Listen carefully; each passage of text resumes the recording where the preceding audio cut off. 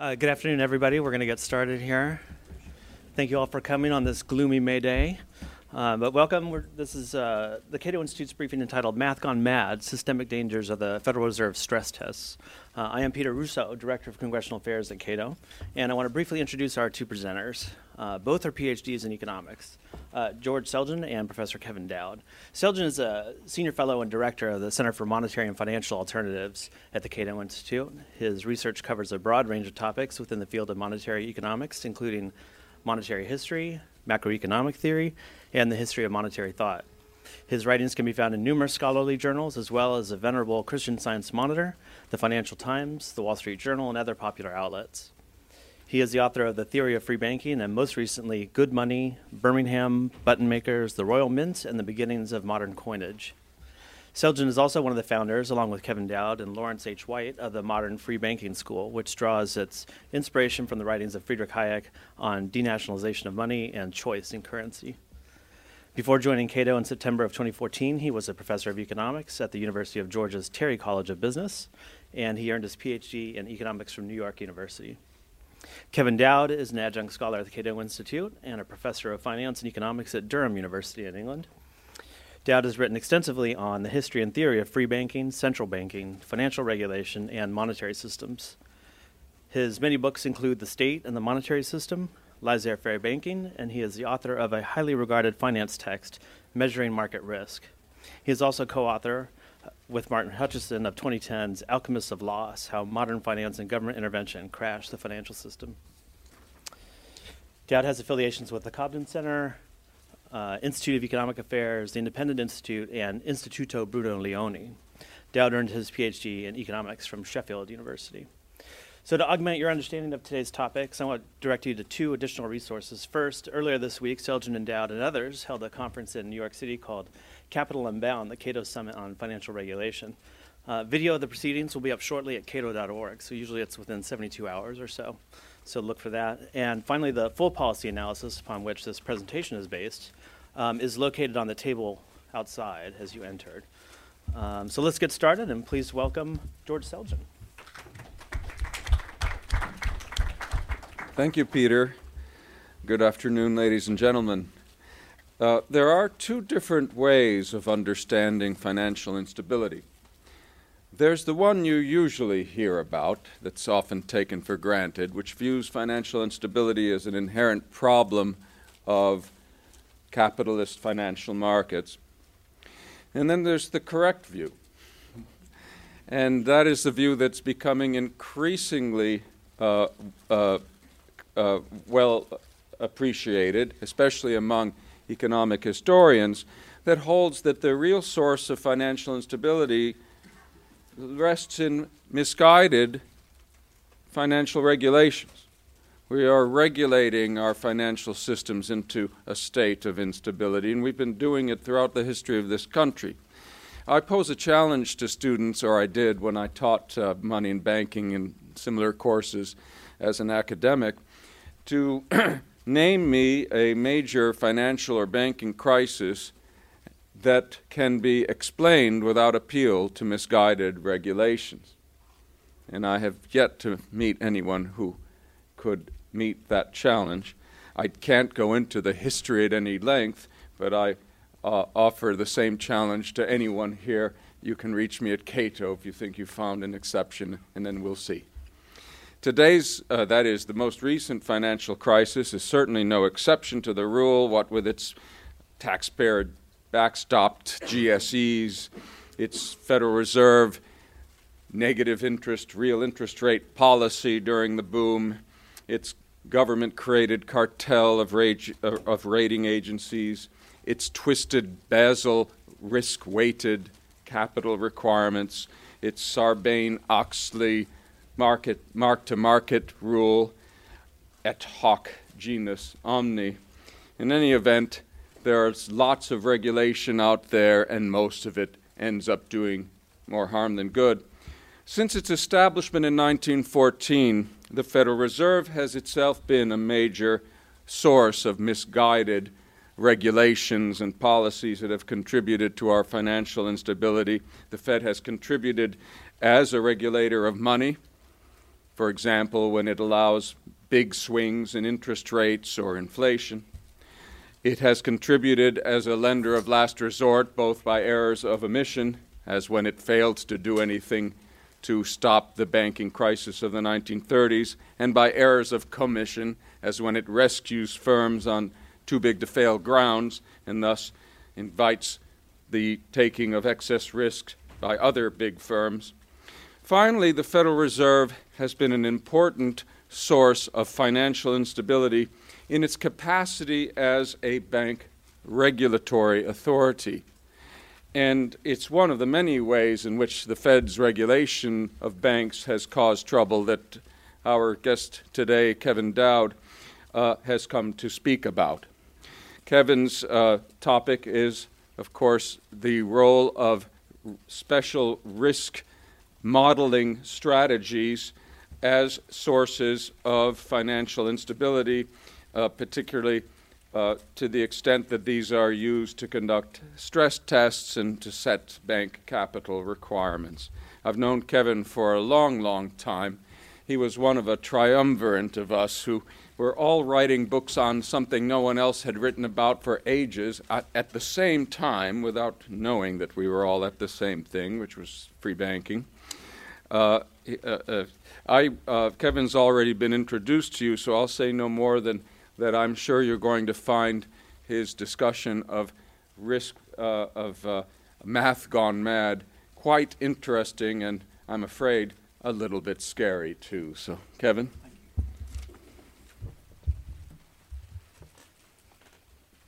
Well, good afternoon, everybody, and thank you, Peter and George, for the lovely comments. First off, I'd like to say it's great to be here. It's a special privilege to be here. A private joke, you may have, if you look at what Larry and George and I have been doing, I have a tendency to sort of write more about American stuff than British stuff. And George and Larry, of course, have written wonderful stuff about all the interesting British monetary screw-ups. I occasionally dabble in that. But yes, I endorse everything that George has said. I think screwing up financial policy is something that I think we in Britain have considerably longer history of, going back at least to the foundation of the Bank of England in 1694. But anyway, I'm not going to talk about that. Suffice to say, same policy line, when you have government intervention creating instability, then the only solution to those underlying problems is to remove that government intervention.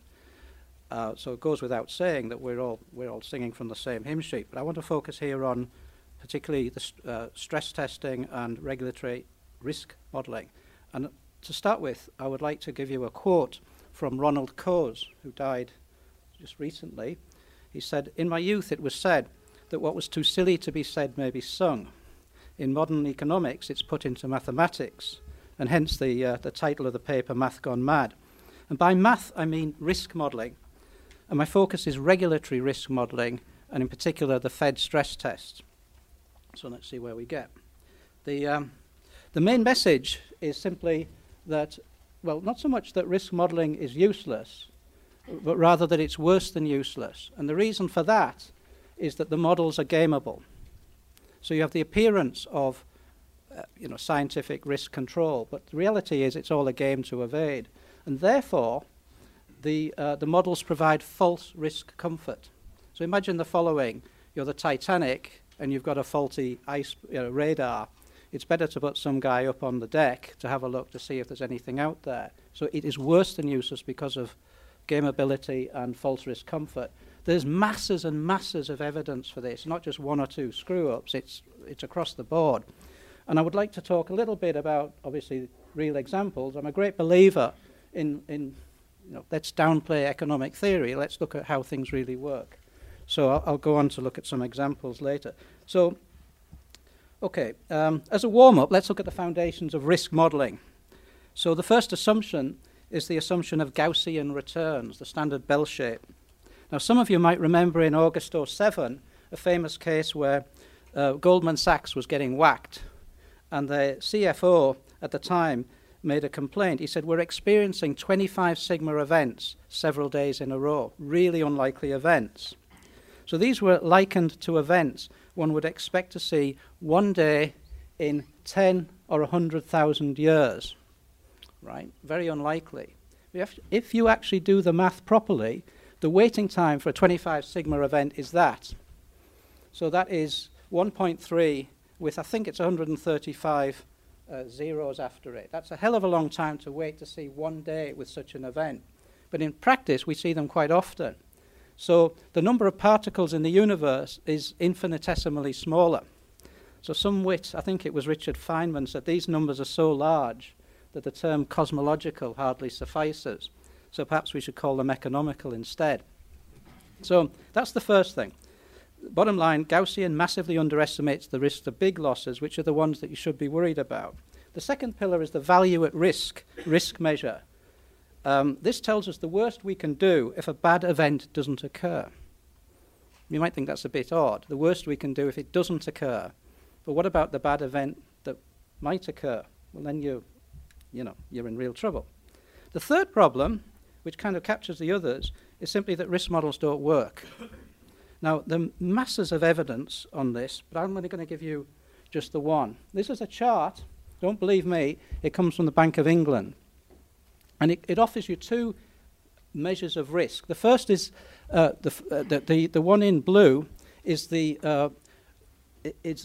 average risk-weighted assets of banks, a nice sample of international banks.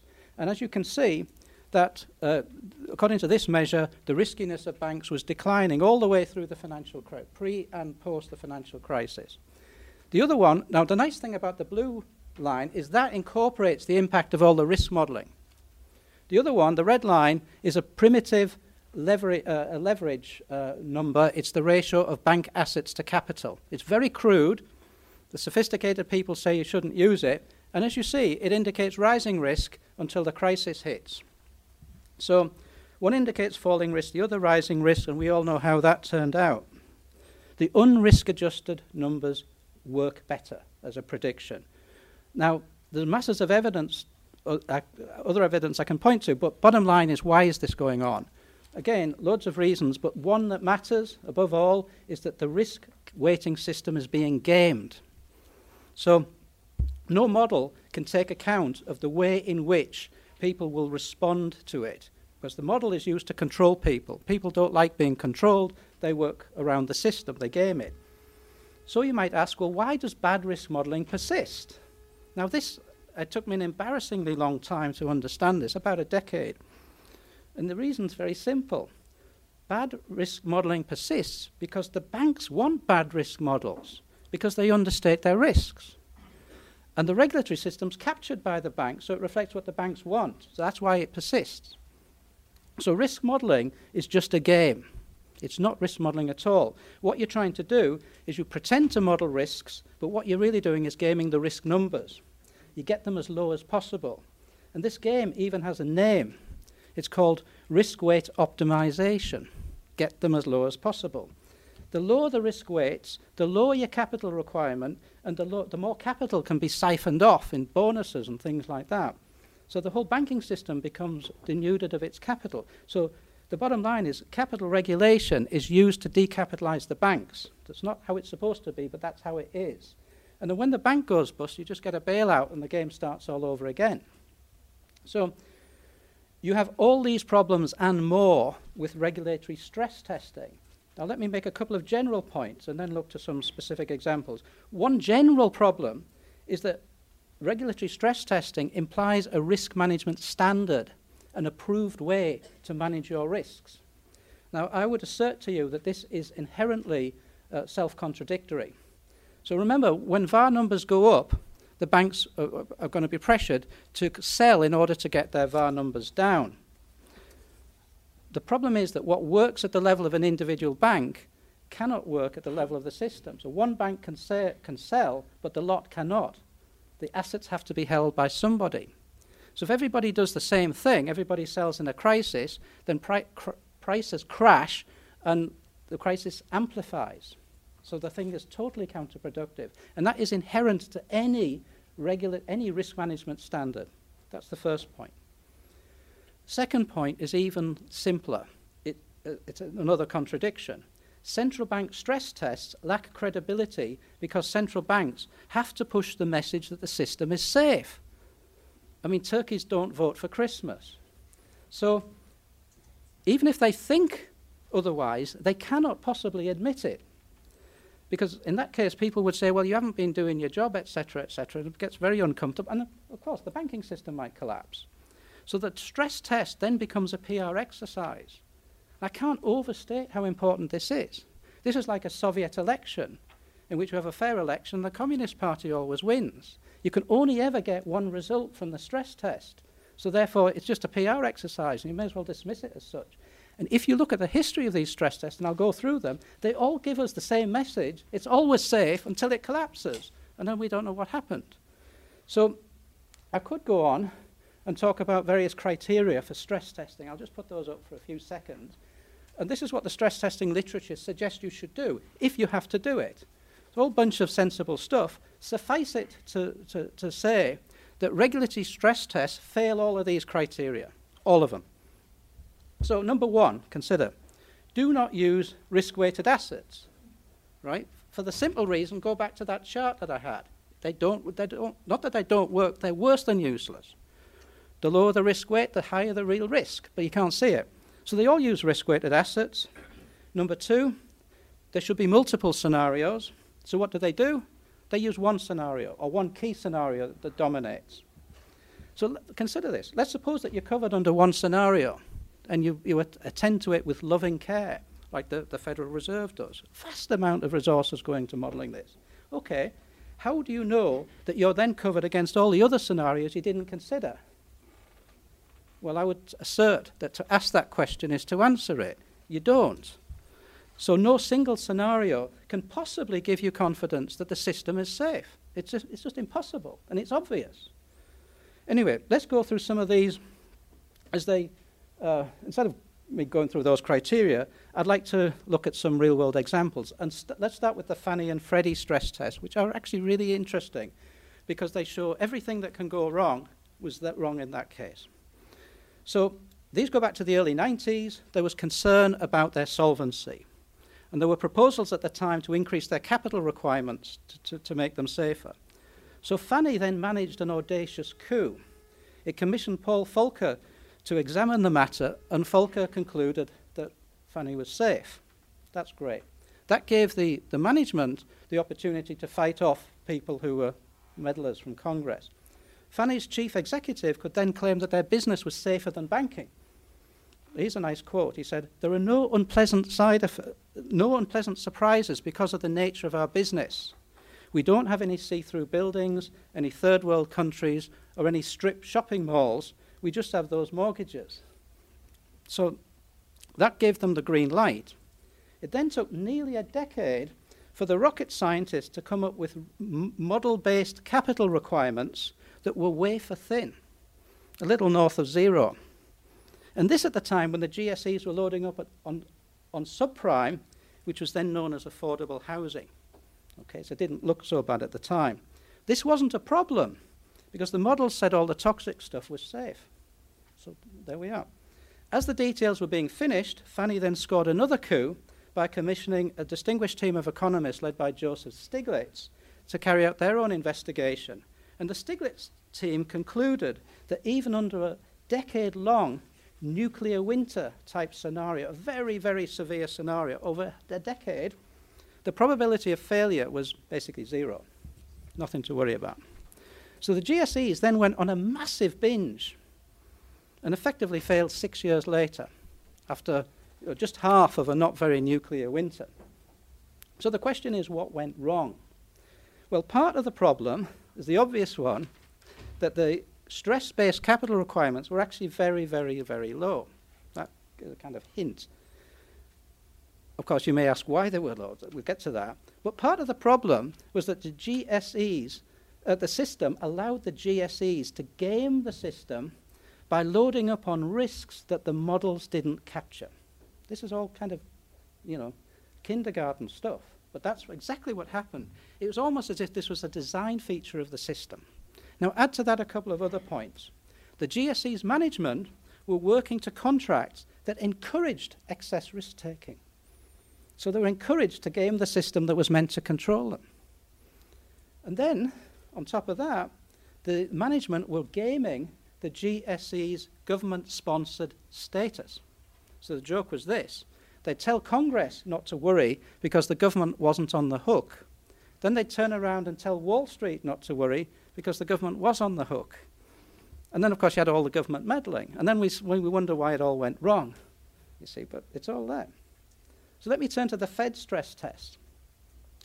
Now, these were introduced in 2009, and the initial one, the Supervisory Capital Assessment Program, was a fairly light exercise. This was followed by the Comprehensive Capital Assessment and Review in 2011, which has since become an annual event. Now, I've got to emphasize, the CCAR is a highly aggressive, invasive program in which banks are required to prove the adequacy of their models to the Fed's models. Each CCAR has been more extensive and demanding than the previous one. And then on top of that, in 2013, you had all the Dodd-Frank stuff came in, the DFA tests. And in 2014, there were new requirements under Basel III. And all of these are somewhat different from each other, and they've got to do them all, and the process is still expanding. Now, critics pointed out that the tests were reliant on the Fed scenarios, and these were not particularly stressful. The key scenario is an extremely adverse scenario. The others don't really matter. So effectively, it's only one scenario, and it's fairly mild. They were also blind to risks identified by outside observers. Let me give you an example. The risks of a Eurozone collapse were ignored till the 2012 CCAR. Well, you may have noticed that the Eurozone nearly collapsed the year before. That's probably why the Fed woke up to the problem, but it put it in after the event. And the CCAR still ignores the biggest risk of all, which is the risk created by enormous off-balance sheet activities, and nobody really knows how big these are. And you might remember we had some of this before in 2008. Now, when I was researching Math Gone Mad, I interviewed the senior managers of a major US bank. And what they told me was this, that much of its normal business activity had to stop because of the need to feed the models demanded by the Fed. 98% of management time at that time was on regulatory stuff, 98%. Both its IT systems and its management were completely overwhelmed. The bank was forced to make huge investments in models and modelers it didn't want and didn't need to satisfy the Fed. It had to call a halt to further acquisitions because it couldn't assess the regulatory risks in potential acquisitions. And the models warped its whole business model right down to the level of individual loans. And this was a conservatively well-run bank. It had no problems. It had done very well through the crisis because it was conservative. But the models couldn't be challenged. So we're betting everything on these models and hoping that the models are right, but they're not. So the models couldn't be challenged, but the banks have no choice but to manage to what they perceive the Fed's model to be. And the Fed won't tell them. So they don't do that. They fail the test. So the bottom line is that they end up with much the same crappy models. They then make much the same mistakes, and the result is much greater systemic risk. And here's the nice point. None of the models pick up this systemic risk. Okay? And then furthermore, over time, the tests become routine, as they inevitably must do. And the results become predictable. The whole exercise then becomes a meaningless exercise in compliance, a ritual. It serves no purpose other than to make us all blind to what's really going on. There's now a flourishing consultancy industry that specializes in how to pass the tests. The guys who run this industry are experts. These are former Federal Reserve officials who used to conduct the tests themselves. They leave the Fed and get 10 times more in the private sector. So the bottom line is the very process of repeated stress testing makes the tests themselves futile. Okay, put all this together and you have lots of jobs for risk modelers, which is, great, and a growing systemic risk that the models cannot see. So that's what we're looking at. And George has been very critical of the Fed, and I've been occasionally critical, but let's be kind to the Fed. The Fed here is better than the other central banks. So let's give the Fed credit that when it comes to screwing up, the Fed's an amateur, basically. To prove this, let's go east. Consider Iceland. 2004, the big Icelandic banks had assets equal to 100% of GDP. They then went on a massive expansion. 3 or 4 years later, the ratio of bank assets to GDP was 900%. Bit of an expansion, a world record, in fact. CDS spreads were then saying, there might be a bit of a problem. But fortunately, in August, an IMF stress test suggested there was nothing to worry about. The banking system was resilient. And a whole bunch of other regulatory stress tests confirmed that. The banking system then collapsed completely in October, 3 months later, 2 or 3 months later. The stress test had missed the imminent collapse of the entire banking system, which is a bit of a shame, really. Then we come to the new kids on the block, the Brits. Now, in this context, I'd like to disgrace myself and make a shameless plug for my follow-up to Math Gone Mad, which the Adam Smith Institute are publishing next week. You notice the title. I'm going to change that title. Well, I'm hoping to No Stress, Please, We're British. Okay, sorry about that, but I can't resist bad taste. It's not just, I'm not as good as George at this, but anyway. The first UK stress test was last year. The message was the banking system was safe. The exercise had a single scenario. It was based on risk-weighted assets. In fact, it had a very low hurdle ratio in terms of risk-weighted assets, 4.5%. Now, if we redo the exercise, the Bank of England's exercise, with the new capital ratios coming through under Basel III, which the bank conveniently forgot to do, you find that most of the British banks fail. Sorry, I should have put those up. So same exercise, higher hurdle, opposite result. It's based on the bank's own analysis, so it's not even as if I've invented the figures or anything. So if we go further, I mentioned earlier the benefits of leverage ratio rather than RWA ratios. The Bank of England failed to conduct any tests based on the leverage ratio. This is despite the fact that the chief economist years ago warned us of the dangers of using anything but. Andy Haldane, really bright guy, but they, for some reason, failed to put it in the test. And this despite the fact that the bank already expects a 3% minimum leverage ratio to be followed by UK banks. So what would have happened had the Bank of England carried out a leverage test? Now, the minimum leverage test, the one in the UK, and it is a very low leverage test, is 3%. And if you do a 3% test, the banking system's underwater. So you have a situation where the bank's failure to test against its own minimum doesn't really inspire confidence. But then consider the alternative. The banking system would have failed. So the headlines would have been something like, stress tests show banks up shit creek, no paddle. It's a slightly different headline, you see. So you could say the bank was damned because it didn't, but it would have been damned if it did, right? So a very British cop-out. Right? But even the 3% leverage test is very, very low. 3% means a 3% loss on your assets and you're insolvent. What are many people suggesting? 15%. That is 5 times bigger than the leverage ratio test that the Bank of England did not carry out. 15% would have been, take us back to what the Fed was in about 1914. Nice, conservative, safe capital buffer. Didn't do it. But by 15%, the UK banking system would not be underwater. It would be in Davy Jones' locker. You see, completely sunk at the bottom of the ocean. Now, I don't want to be too hard on the Bank of England either. It is pretty bad. It's definitely better than what the Fed did. But when it comes to the masters of the screwed-up stress test, there's nothing like the Europeans. So let me just give you an overview of the European test and then go through them. The first one in 2009 was a very simple test and, uneventful. All the banks passed, no problem. Some critics were a little bit suspicious, but no, don't worry about that. But the fun starts the next year, and the mental image here is Laurel and Hardy, or the Three Stooges. So the second test, 2010, covered 91 biggest banks. 7 failed. The combined shortfall across the Eurozone was $3.5 billion. Euros. 3.5, that is 0.15% of GDP.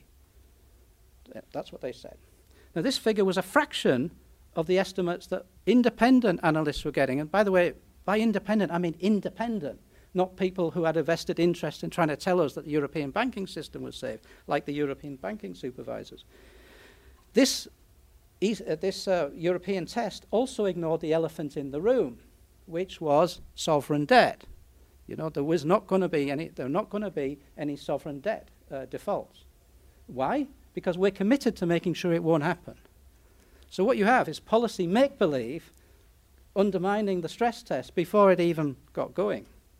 So anyway, that might cast a doubt on its credibility. Any doubts then were dispelled 3 months later when the entire Irish banking system collapsed. The Irish banks had all passed. So what you have is a second banking system, not a bank. A banking system bites the dust, having passed the stress test. In 2011, the new EBA decided to get involved. And obviously, everybody was embarrassed about the previous test, so the EBA assured us that it was not going to happen again. Going to get tough, get it right, take us seriously. So there was now a much greater awareness in Europe of the sovereign debt problem. And the EBA badly needed to prove itself. So what did the EBA do? It came out with a shortfall of 2.5 billion, which was less than the one that it had before. So this is how we get reassured that everything is safe. So to reassure us, it comes up with a lower number. Any doubts about the credibility of that exercise went up to smoke 3 months later when the giant bank Dexia failed. Dexia was top of the stress test class. It was the top. So in the meantime, the EBA got a huge amount of flack, so they went back to their office frantically revising their numbers to correct them. It took about 4 months, and it came back with a number that was 45 times, the shortfall, 45 times bigger than its earlier best estimate of a little while earlier. Okay? Even so, experts panned it and said it's nowhere near big enough. Okay? Then the giant Spanish bank, Bankia, failed. Bankia had also passed the stress test. And then here's the icing on the cake. A little while later, the entire Cypriot banking system collapsed. So the Cypriot banks had also passed the stress test. So now you have a hat trick. 3 national banking systems had passed the stress test and failed afterwards. It's almost like passing the stress test is the kiss of death. It means you're gonna go. So now we come to last year. So at this point, the EBA is relegated. It still carried out a stress test, but nobody paid any attention to it. We now have the single supervisory mechanism. Okay, we've learned our lessons. No more crap, guys. Take us seriously. So the ECB, very aggressive, get tough mandate. We really will be credible. No more fiascos. Trust us. It also had a strong, desperate need to prove itself. So what did it do? It gave us a shortfall of 25 billion euros. It doesn't really cut it. 25 billion euros is 0.1% of bank assets. This is the get tough stress test that will reassure us all. To which one can only say, why on earth did they bother? It's just small change. A chorus of experts then instantly dismissed the whole thing on publication. A whole bunch of people. It was just embarrassing. But let me outline a couple of problems. One problem, which might be familiar by now, was the adverse scenario was very mild. The stress tests are supposed to be stressful. This particular one was a beauty. The macro scenario assumed that inflation, which was falling, would in the worst case scenario, would be 1% low in 2014. By the time the results were announced, much of the Eurozone was in deflation. There's a bit of a problem there. So when challenged at the press conference, why did you not take account of the possibility of deflation? The Vice President said, the scenario of deflation is not there because we consider that it's not going to happen. And it was already happening. So I mean, you just can't critique this. Anyway, independent experts then came up with shortfalls that were, in some cases, 30 times bigger than the ECB's estimates. Moreover, the ECB's party line was that everything was fine in the core of the Eurozone, but it's the fringe, the pigs, the Italians, the Greeks, whatever, Spanish, Irish, whatever. That's where the problem is. This is an important political statement. But the independent stress test suggested that the biggest problems were in the heart of the Eurozone, the very heart of the Eurozone. And we're talking here about the big French and German banks, okay, the biggest of them. The reason for the discrepancy, the main reason for the discrepancy between the ECB's results and independent results was that ECB used RWA ratios. The independent people focused on leverage. Remember that the RWAs are blind to risk. That's why the ECB was getting such results. So the bottom line here is that the ECB used RWAs that hid the risk, while the leverage test used leverage which revealed the risk. And the implication is that the European banks only appear to be strong because of their superior expertise in gaming the risk numbers. Same pattern, you see. So consider the big banks: Crédit Agricole, BNP, SocGen, and Deutsche. Each of these, number one, easily failed the ECB stress test. Easy passed. Secondly, would easily have failed an undemanding leverage test. Thirdly, would produce enormous shortfalls if under a severe leverage test that they didn't carry out. And number four, they had very low ratios of RWA to total assets. In other words, they were gaming the RWA system like masters. So bottom line is that these banks are more risky but are better at hiding their risks. And if this doesn't frighten you, I don't know what will. Let's look at Deutsche. Late last year, the New York Fed slammed Deutsche for a systemic breakdown in its controls and its US arm, which is symptomatic, one imagines, of the culture of the bank as a whole. But look at Deutsche's size. Its derivative exposure was 100 times its deposits. Right? Its total exposure, meaning that it is a giant hedge fund with a relatively small bank attached. Its total balance sheet is 22 times German GDP. Tom Hernig, 2 years ago, famously said, it's horribly undercapitalized, it has no margin of error. And Deutsche's response was a very aggressive denial and said, oh, hold on a minute, the leverage ratios are somewhat a little bit higher than what you think it is, which kind of confirms the problem. Zero Hedge said it was the most systemically important undercapitalized bank in the world. And what else did he say? He said, that's right, the slightest systemic risk in Europe, and Deutsche gets it. As Deutsche goes, so does Germany, so does Europe, so does the world. See? And it easily passed the stress test. So basically, I think we can dismiss the stress test totally. So just to wrap this up, one fairly obvious lesson: stress tests don't work. They're a faulty radar system. They're dangerous because of false risk comfort. Imagine the Titanic with a faulty radar. And because of the hidden risks that they create. So they make the whole system much less safe. Chicken entrails would be better.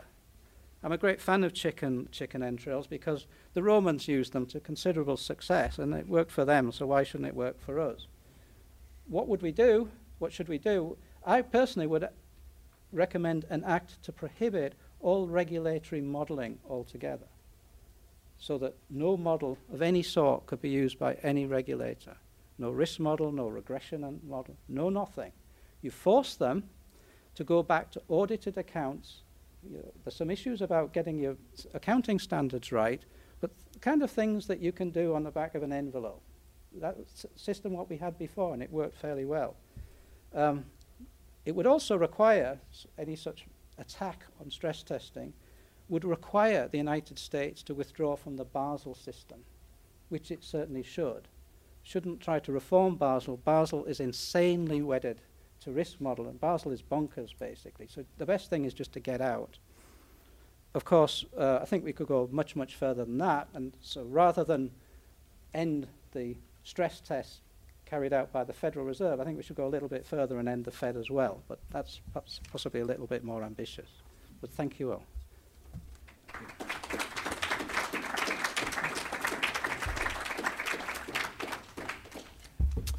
Thank you for that. Yeah, very scary stuff. So hopefully we have some optimists out here who want to maybe challenge or ask questions.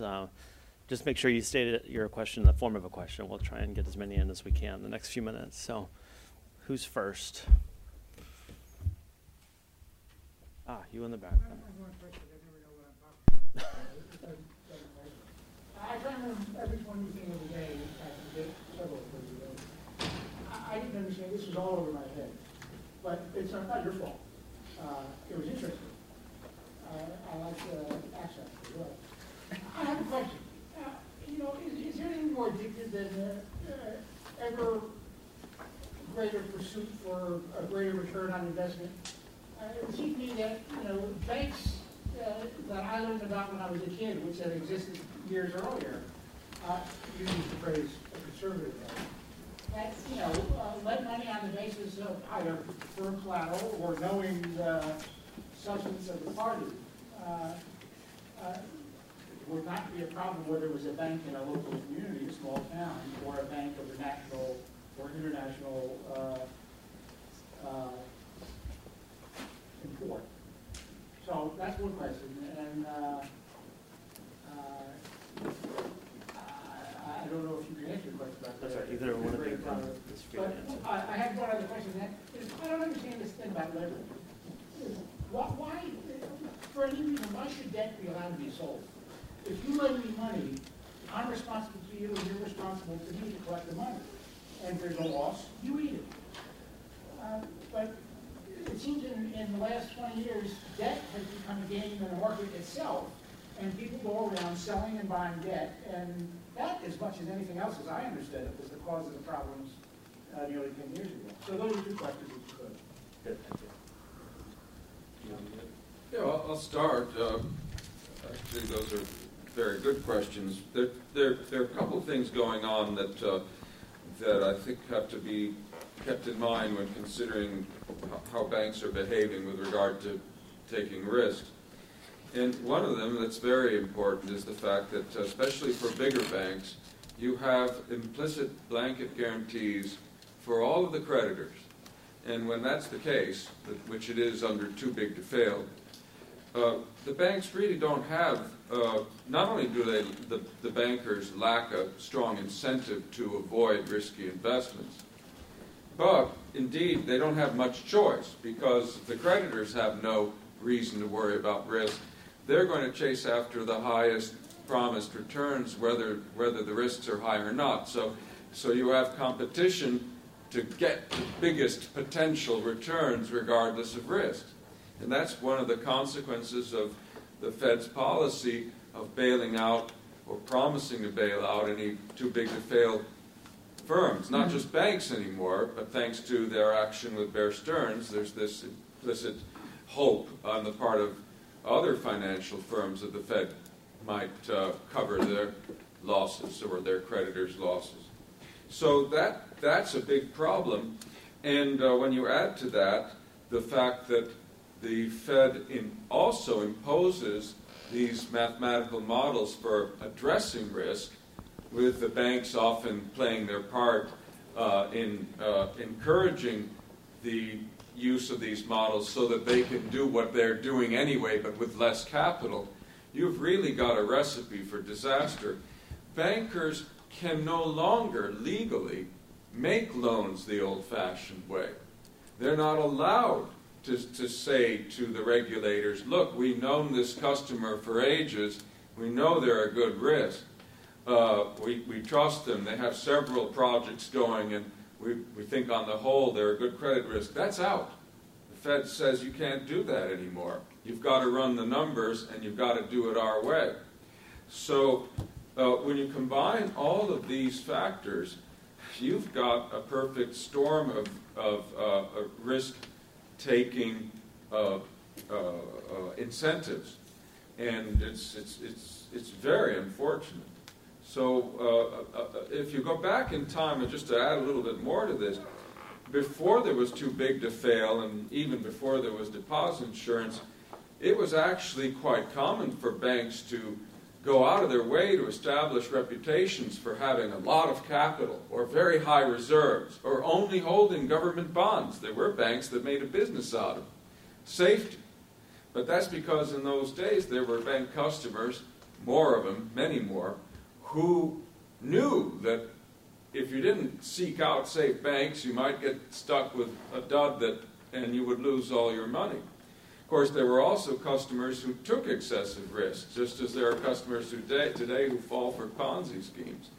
But the fact is now the market for safe banking and the market for prudent lending has been so utterly corrupted that they're in danger of being becoming extinct. Can I just add something? I mean, the fundamental difference, the fundamental difference is that in the old days, risk-taking was privatized. You screwed up, you took the losses. We've managed to go from that system, which worked well, to a social contract that says, in effect, that profits are privatized but losses are socialized. So this is all thanks to one form or another of government intervention, including deposit insurance, including the central bank. And even the solution, and you've got to have a laugh about this, even the solution that is offered to this excess risk-taking created by this intervention is even more intervention in the form of capital regulation. But the banks have managed to play that game to convert this into if you like, accelerated risk-taking. So the point about risk modelling is it's about using the models to game the system. So what should be controlling risk is actually the vehicle through which risk-taking is expanded to an even greater extent, and in a way that nobody can see the damage that's really being done. If I could add one more thing that was implicit in Kevin's remarks and in his talk as well, with old-fashioned capital requirements, it was just a percentage of bank assets, and that was that. And therefore, if there was a 15% capital requirement, it might be that the bank had all kinds of risks, because nobody was punished pretending to impose a capital penalty depending on risk. But the 15% really did mean a 15% cushion, which meant that there had to be some substantial losses before any creditors were likely to take any loss at all. But with the Basel and other risk-adjusted capital requirements, it's literally possible, through the gaming that Kevin talked about, for a bank to be taking huge risks, but to do it in a clever way so that the risk-adjusted capital requirement ends up requiring them to hold hardly any capital at all, so that when the actual risky events occur, there's nothing. There's nothing before the losses start to be felt by the creditors. Now, the creditors may be insured by, rescued by bailouts or insured otherwise, but that just, of course, passes the buck to either other financial institutions that are paying into insurance funds or taxpayers or what have you. So it's a very rotten system. Plain old 15% without risk weighing is better than a fancy risk-adjusted capital requirement that can be gamed, that can actually make it cheaper for banks to take excessive risks, and very cheap indeed. Actually, I don't think your answer to either of the response answered my questions, either of the questions, but if you'll really, I'll speak to you after the Anyone else? Yes, you. This is more like, I guess, like an ethical or like government as an agent. Like, why would they want to insert, well, also two things. Why would they want to insert this kind of false, like, hope or this, like, idea of stability into the actual market in general? And secondly, why do other financial institutions not check back other financial institutions? If they get bailed out, it's going to come at their expense. Like, why continue to gain the numbers as like an entire like system and not like hold each other accountable? In the let me answer that in reverse. In the old days, if banks were liable to each other, then they would monitor each other and be careful who they loan to. The new system greatly reduces that incentive because somebody else is backstopping the system. And partly also because they're not, in some cases, the old monitoring devices and practices are being crowded out by the taxpayer kind of incentive, the taxpayer bailout that's at the back of everybody's mind. But why did we get into that system? Well, the Basel system originated in 1974 when a minor German bank went bust and there was some inconvenience on the market, and the various central banks realized that they needed to coordinate a bit better. Okay, fair enough. So then what happened was Basel over time became a massive international regulatory treaty-driven enormous sort of monster. It just started off as a get-together to coordinate practices so one central bank didn't inadvertently cause problems to another. So what you have is a kind of mission creep. And the original Basel requirements were fairly sensible. And then when Basel II was coming through, there were people saying, oh, well, actually, the problem with Basel is it's not risk sensitive. And so the ideology took hold that we needed risk-sensitive regulation, not the old crude leverage. And then the banks captured the system and then inverted Basel. They corrupted it into a vehicle through which they could reduce their capital requirements, which completely subverted the whole exercise. And the point was they did it so well that nobody noticed until the financial crisis. This is horrendously complicated stuff. I had no idea. I was writing about this for years and years. I didn't realize what was going on. And nor did almost anybody else, except the insiders, because they knew what they were doing. The whole point is it's a game. So it's perfect. What it does and what it's supposed to do are diametrically opposite. If I could add, the banks, there are banks that are not part of this, that are not benefiting from it, that are paying into the insurance funds rather than being bailed out or benefiting from guarantees. But what can they do? They don't like what's going on, but they're really not in a position to change it. And for the most part, with rare exceptions, the last thing they dare do is publicly criticize the regulatory regime, because there's a great a deal of arbitrariness in the way regulations are enforced. And believe me, both the Fed and some of the other regulatory agencies, and there are several to which every bank is responsible, have all kinds of ways of retaliating against bankers who criticize them, and that can include having the examiners crowd into the bank and just interfere. It can mean refusing permission to open a branch. There's all kinds of ways they can engage in payback. So there are bankers who don't like the present system and who don't benefit from it, but they have no choice but to go along. Can I add just to what George has said there? In some cases, the bankers were being threatened with jail under Sarbanes-Oxley and stuff like this. The slightest paperwork error can, if the government is so minded, land the senior managers in jail, spending vast amounts of time signing hundreds of pages of documents to avoid that. But that is a power that they have. And those powers have greatly increased with Dodd-Frank. In effect, under Dodd-Frank, they can just close a bank down if they want, and on 24 hours notice. But also, what was I going to say, that when I interviewed the management of this bank for Math Gone Mad, they were privately scathing of the Federal Reserve, but they wouldn't go public. And I got an email from the chief counsel of the bank requesting me not to name the bank in anything I wrote. They were paranoid, and they have reason to be paranoid. That's what's frightening. Do you know that if a banker today has a customer, a borrower with whom the bank has had a good relation, who they'd like to make a loan to, and they normally would have, but under new regulatory conditions they can't do it, they must not only refuse the loan to the customer, and that could be a loan for a project where the customer has several other projects that are just doing fine, but now that one's going to go under because it won't be financed, and it could drag him under all around. Not only can the bank not make the loan that it would normally make, but it is illegal for it to explain to the customer why it can't make the loan. That is, it's illegal for it to say that it's because of regulations. That's illegal. Can you believe it? And I've heard from bankers who said they've had old clients who they cared about deeply, literally crying in their office, begging, and they couldn't tell them that they had no choice but to refuse. there were stories of suicides and stuff like this as a result, and people wonder why bank lending is so low, which is a key reason why we've not recovered from the recession problem. Norm.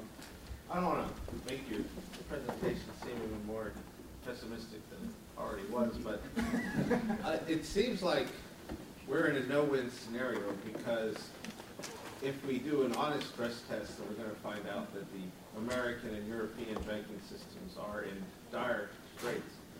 But if we don't do it, we could be facing another meltdown that potentially could be bigger than 2008. So is it really a question of meltdown this year because Congress says do a real stress test, or meltdown in whenever because we didn't do the real, do you see a reasonable way to avoid another financial crisis? Well, I think the basically no.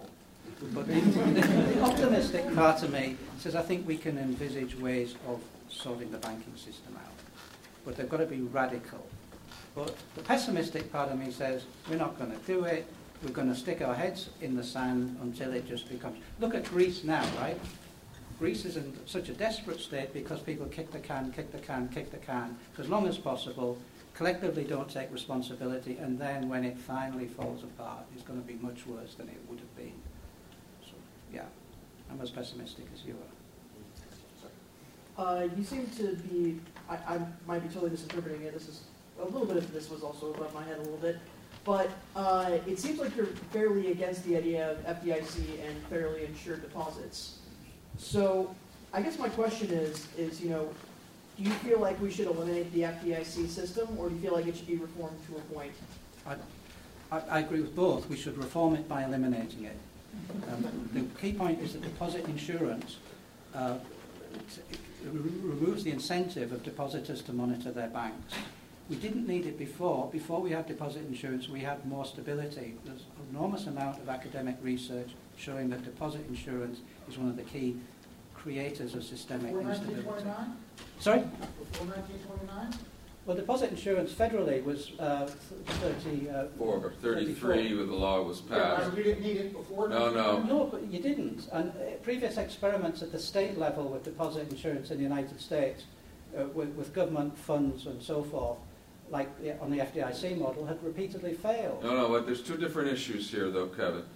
One is whether the insurance had inherent problems, and they knew it did back then. Yeah. FDR had criticized it for the right reasons. Yeah. The problem was the U.S. banking system, which was the only one to adopt this scheme nationally until 1967 when Canada did, and then it was some time before it spread. Our banking system was uniquely fragile because we didn't let banks branch, and they were very weak. They failed in droves, as everybody knows, in the 20s and 30s. Now, that was one of many occasions when many people who understood the real structural problems said, look, we've got to let our banks branch so they can be strong like the banks in other countries, and this won't happen again. But politically, the lobby of the established small banks prevented that from happening. Deposit insurance was a makeshift to prop up a structurally lousy banking system at the time in the teeth of opposition to reform of the structure of the system. That's the story of deposit insurance in the United States. It was a bad solution to a problem that should have been solved by structural reform. To just give you a counterexample, Canada had nationwide branch banking. It had had it for a long time. Didn't have a central bank, by the way, so it couldn't rescue failing banks through that mechanism. It established one later in the Depression for political reasons. Not a single Canadian bank failed throughout the entire Great Depression, not one. And in contrast, as you know, 5,000, 6,000, depending on how you measure it, banks failed here in the 1930s, and almost as many in the 1920s as well. But it was a lousy banking system. It was a lousy banking industrial structure. Deposit insurance was a makeshift solution to keep that bad structure in place. Because by then, of course, by 1934, you weren't going to put your money back in the bank if you if you didn't have some guarantees. Not in another of those small unit banks without diversity. But with insurance, the banking system could be kept on life support.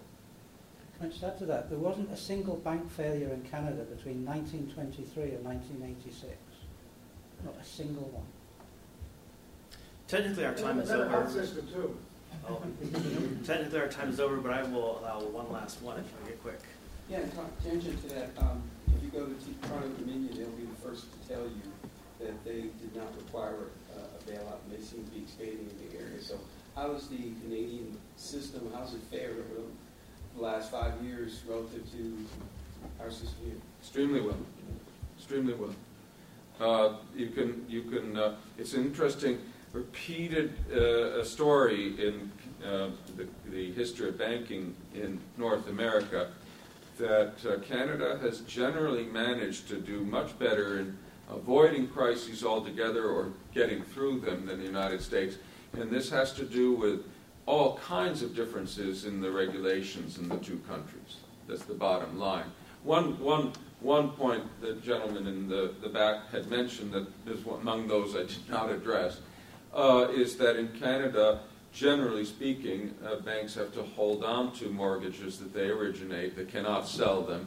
And that certainly had a salutary effect on mortgage lending there. But there were many other factors as well, including the fact that there are no GSEs handling mortgages and implicitly providing taxpayer guarantees for such in Canada.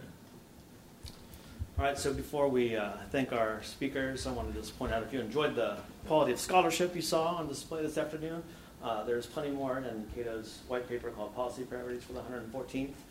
There's now 14 chapters in here on things that should be achievable in a bipartisan fashion this year or next. So let's give a big hand for our speakers.